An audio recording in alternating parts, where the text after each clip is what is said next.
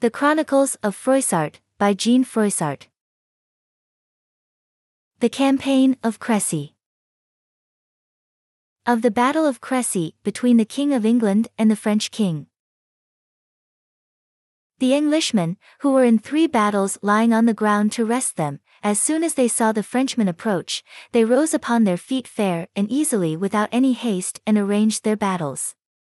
The first, which was the prince's battle, the archers there stood in manner of a hearse and the men of arms in the bottom of the battle. The Earl of Northampton and the Earl of Arundel with the second battle were on a wing in good order, ready to comfort the prince's battle, if need were. The lords and knights of France came not to the assembly together in good order, for some came before and some came after in such haste and evil order, that one of them did trouble another. When the French king saw the Englishmen, his blood changed, and said to his marshals, "Make the Genoese go on before and begin the battle in the name of God and Saint Denis."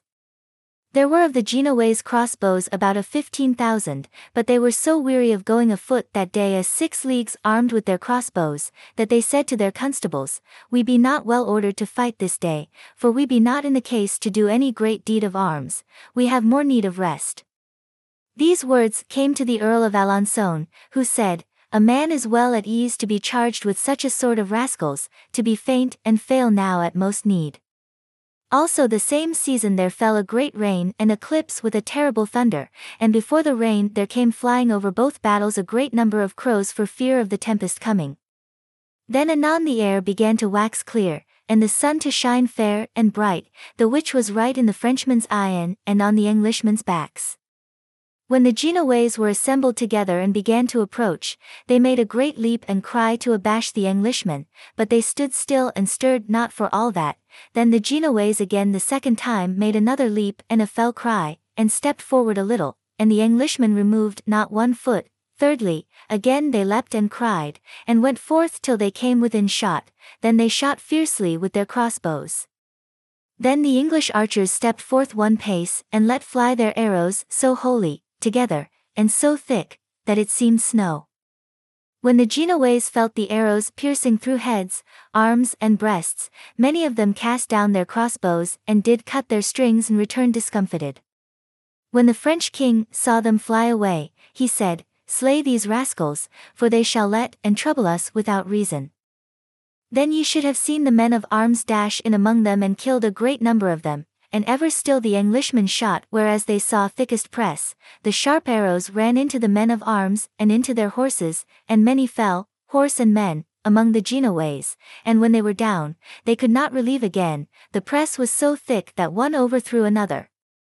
And also among the Englishmen there were certain rascals that went afoot with great knives, and they went in among the men of arms, and slew and murdered many as they lay on the ground, both earls, barons, knights and squires, whereof the King of England was after displeased, for he had rather they had been taken prisoners. The valiant King of Bohemia called Charles of Luxembourg, son to the noble Emperor Henry of Luxembourg, for all that he was nigh blind, when he understood the order of the battle, he said to them about him, "Where is the Lord Charles my son?" His men said, "Sir, we cannot tell, we think he be fighting." Then he said, "Sirs, ye are my men, my companions and friends in this journey, I require you bring me so far forward, that I may strike 1 stroke with my sword." They said they would do his commandment, and to the intent that they should not lose him in the press, they tied all their reins of their bridles each to other and set the king before to accomplish his desire, and so they went on their enemies. The Lord Charles of Bohemia his son, who wrote himself King of Almaine and bare the arms, he came in good order to the battle, but when he saw that the matter went awry on their party, he departed, I cannot tell you which way. The king his father was so far forward that he strake a stroke with his sword, yea, and more than 4, and fought valiantly, and so did his company, and they adventured themselves so forward, that they were there all slain, and the next day they were found in the place about the king, and all their horses tied each to other. The Earl of Alençon came to the battle right ordinately and fought with the Englishmen, and the Earl of Flanders also on his part. These 2 lords with their companies coasted the English archers, and came to the prince's battle, and there fought valiantly long. The French king would fain have come thither, when he saw their banners, but there was a great hedge of archers before him. The same day the French king had given a great black courser to Sir John of Hainault, and he made the Lord Terry of Senzel to ride on him and to bear his banner. The same horse took the bridle in the teeth and brought him through all the careers of the Englishmen, and as he would have returned again, he fell in a great dyke and was sore hurt, and had been there dead, and his page had not been, who followed him through all the battles and saw where his master lay in the dyke, and had none other let but for his horse, for the Englishmen would not issue out of their battle for taking of any prisoner. Then the page alighted and relieved his master, then he went not back again the same way that they came, there was too many in his way. This battle between Broye and Cressy this Saturday was right cruel and fell, and many a feat of arms done that came not to my knowledge. In the night divers knights and squires lost their masters, and sometime came on the Englishmen, who received them in such wise that they were ever nigh slain, for there was none taken to mercy nor to ransom, for so the Englishmen were determined. In the morning the day of the battle certain Frenchmen and Almoins perforce opened the archers of the prince's battle and came and fought with the men of arms hand to hand. Then the second battle of the Englishmen came to succor the prince's battle, the which was time, for they had as then much ado, and they with the prince sent a messenger to the king, who was on a little windmill hill. Then the knight said to the king, Sir, the Earl of Warwick and the Earl of Oxford, Sir Reynold Cobham and other, such as be about the prince your son, are fiercely fought withal and are sore handled, wherefore they desire you that you in your battle will come and aid them, for if the Frenchmen increase, as they doubt they will, your son and they shall have much ado. Then the king said, Is my son dead or hurt or on the earth felled? No, sir, quoth the knight, but he is hardly matched, wherefore he hath need of your aid. Well, said the king, return to him and to them that sent you hither, and say to them that they send no more to me for any adventure that falleth, as long as my son is alive, and also say to them that they suffer him this day to win his spurs, for if God be pleased, I will this journey be his and the honor thereof, and to them that be about him. Then the knight returned again to them and shewed the king's words, the which greatly encouraged them, and rejoined in that they had sent to the king as they did. Sir Godfrey and Harcourt would gladly that the Earl of Harcourt his brother might have been saved, for he heard say by them that saw his banner how that he was there in the field on the French party, but Sir Godfrey could not come to him betimes, for he was slain or he could come at him, and so was also the Earl of Aumerle his nephew. In another place the Earl of Alençon and the Earl of Flanders fought valiantly, every lord under his own banner, but finally they could not resist against the puissance of the Englishmen, and so there they were also slain, and divers other knights and squires. Also the Earl Louis of Blois, nephew to the French king, and the Duke of Lorraine fought under their banners, but at last they were closed in among a company of Englishmen and Welshmen, and there were slain for all their prowess.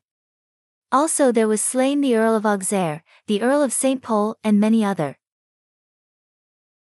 In the evening the French king, who had left about him no more than 80 persons, one and other, whereof Sir John of Hainault was one, who had remounted once the king, for his horse was slain with an arrow, then he said to the king, Sir, depart hence, for it is time, lose not yourself wilfully, if ye have loss at this time, ye shall recover it again another season.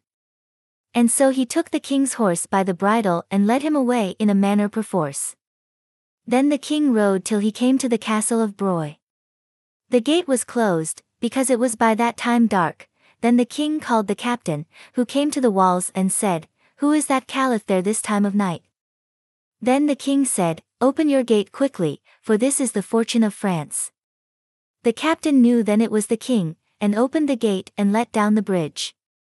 Then the king entered, and he had with him but 5 barons, Sir John of Hainault, Sir Charles of Montmorency, the Lord of Beaujeu, the Lord d'Aubigny and the Lord of Montsault. The king would not tarry there, but drank and departed thence about midnight, and so rode by such guides as knew the country till he came in the morning to Amiens, and there he rested. This Saturday the Englishmen never departed from their battles for chasing of any man, but kept still their field, and ever defended themselves against all such as came to assail them. This battle ended about evensong time. How the next day, after the battle, the Englishmen discomfited divers Frenchmen. On this Saturday, when the night was come and that the Englishmen heard no more noise of the Frenchmen, then they reputed themselves to have the victory, and the Frenchmen to be discomfited, slain, and fled away. Then they made great fires and lighted up torches and candles, because it was very dark. Then the king Ava led down from the little hill whereas he stood, and of all that day till then his helm came never on his head. Then he went with all his battle to his son the prince, and embraced him in his arms and kissed him, and said, Fair son, God give you good perseverance, ye are my good son, thus ye have acquitted you nobly, ye are worthy to keep a realm. The prince inclined himself to the earth, honoring the king his father. This night they thanked God for their good adventure and made no boast thereof, for the king would that no man should be proud or make boast, but every man humbly to thank God. On the Sunday in the morning there was such a mist, that a man might not see the breadth of an acre of land from him. Then there departed from the host by the commandment of the king and marshals 500 spears and 2,000 archers, to see if they might see any Frenchmen gathered again together in any place. The same morning out of Abbeville and Saint-Triquiers in Ponthieu the commons of Rouen and of Beauvais issued out of their towns, not knowing of the discomfiture of the day before. They met with the Englishmen weening they had been Frenchmen, and when the Englishmen saw them, they set on them freshly, and there was a sore battle, but at last the Frenchmen fled and kept none array. There were slain in the ways and in hedges and bushes more than 7,000, and if the day had been clear there had never a one escaped. Anon after, another company of Frenchmen were met by the Englishmen, the Archbishop of Rouen and the great Prior of France, who also knew nothing of the discomfiture the day before, for they heard that the French king should have fought the same Sunday, and they were going thitherward. When they met with the Englishmen, there was a great battle, for they were a great number, but they could not endure against the Englishmen, for they were nigh all slain, few escaped, the 2 lords were slain. This morning the Englishmen met with divers Frenchmen that had lost their way on the Saturday and had lain all night in the fields, and wist not where the king was nor the captains. They were all slain, as many as were met with, and it was shewed me that of the commons and men of foot of the cities and good towns of France there was slain 4 times as many as were slain the Saturday in the great battle. How the next day, after the battle of Crécy, they that were dead were numbered by the Englishmen.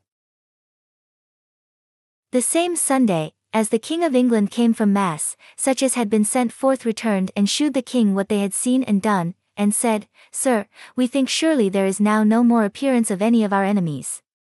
Then the king sent to search how many were slain and what they were. Sir Reynold Cobham and Sir Richard Stafford with 3 heralds went to search the field and country, they visited all them that were slain and rode all day in the fields, and returned again to the host as the king was going to supper. They made just report of that they had seen, and said how there were 11 great princes dead, 80 banners, 1,200 knights, and more than 30,000 other. The Englishmen kept still their field all that night. On the Monday in the morning the king prepared to depart. The king caused the dead bodies of the great lords to be taken up and conveyed to Montreuil, and there buried in holy ground, and made a cry in the country to grant truce for 3 days, to the intent that they of the country might search the field of Crécy to bury the dead bodies. Then the king went forth and came before the town of Montreuil by the sea, and his marshals ran toward Hesdin and Brent Waben and Serine, but they did nothing to the castle, it was so strong and so well kept. They lodged that night on the river of Hesdin towards Blangy. The next day they rode toward Boulogne and came to the town of Wissant, there the king and the prince lodged, and tarried there a day to refresh his men, and on the Wednesday the king came before the strong town of Calais.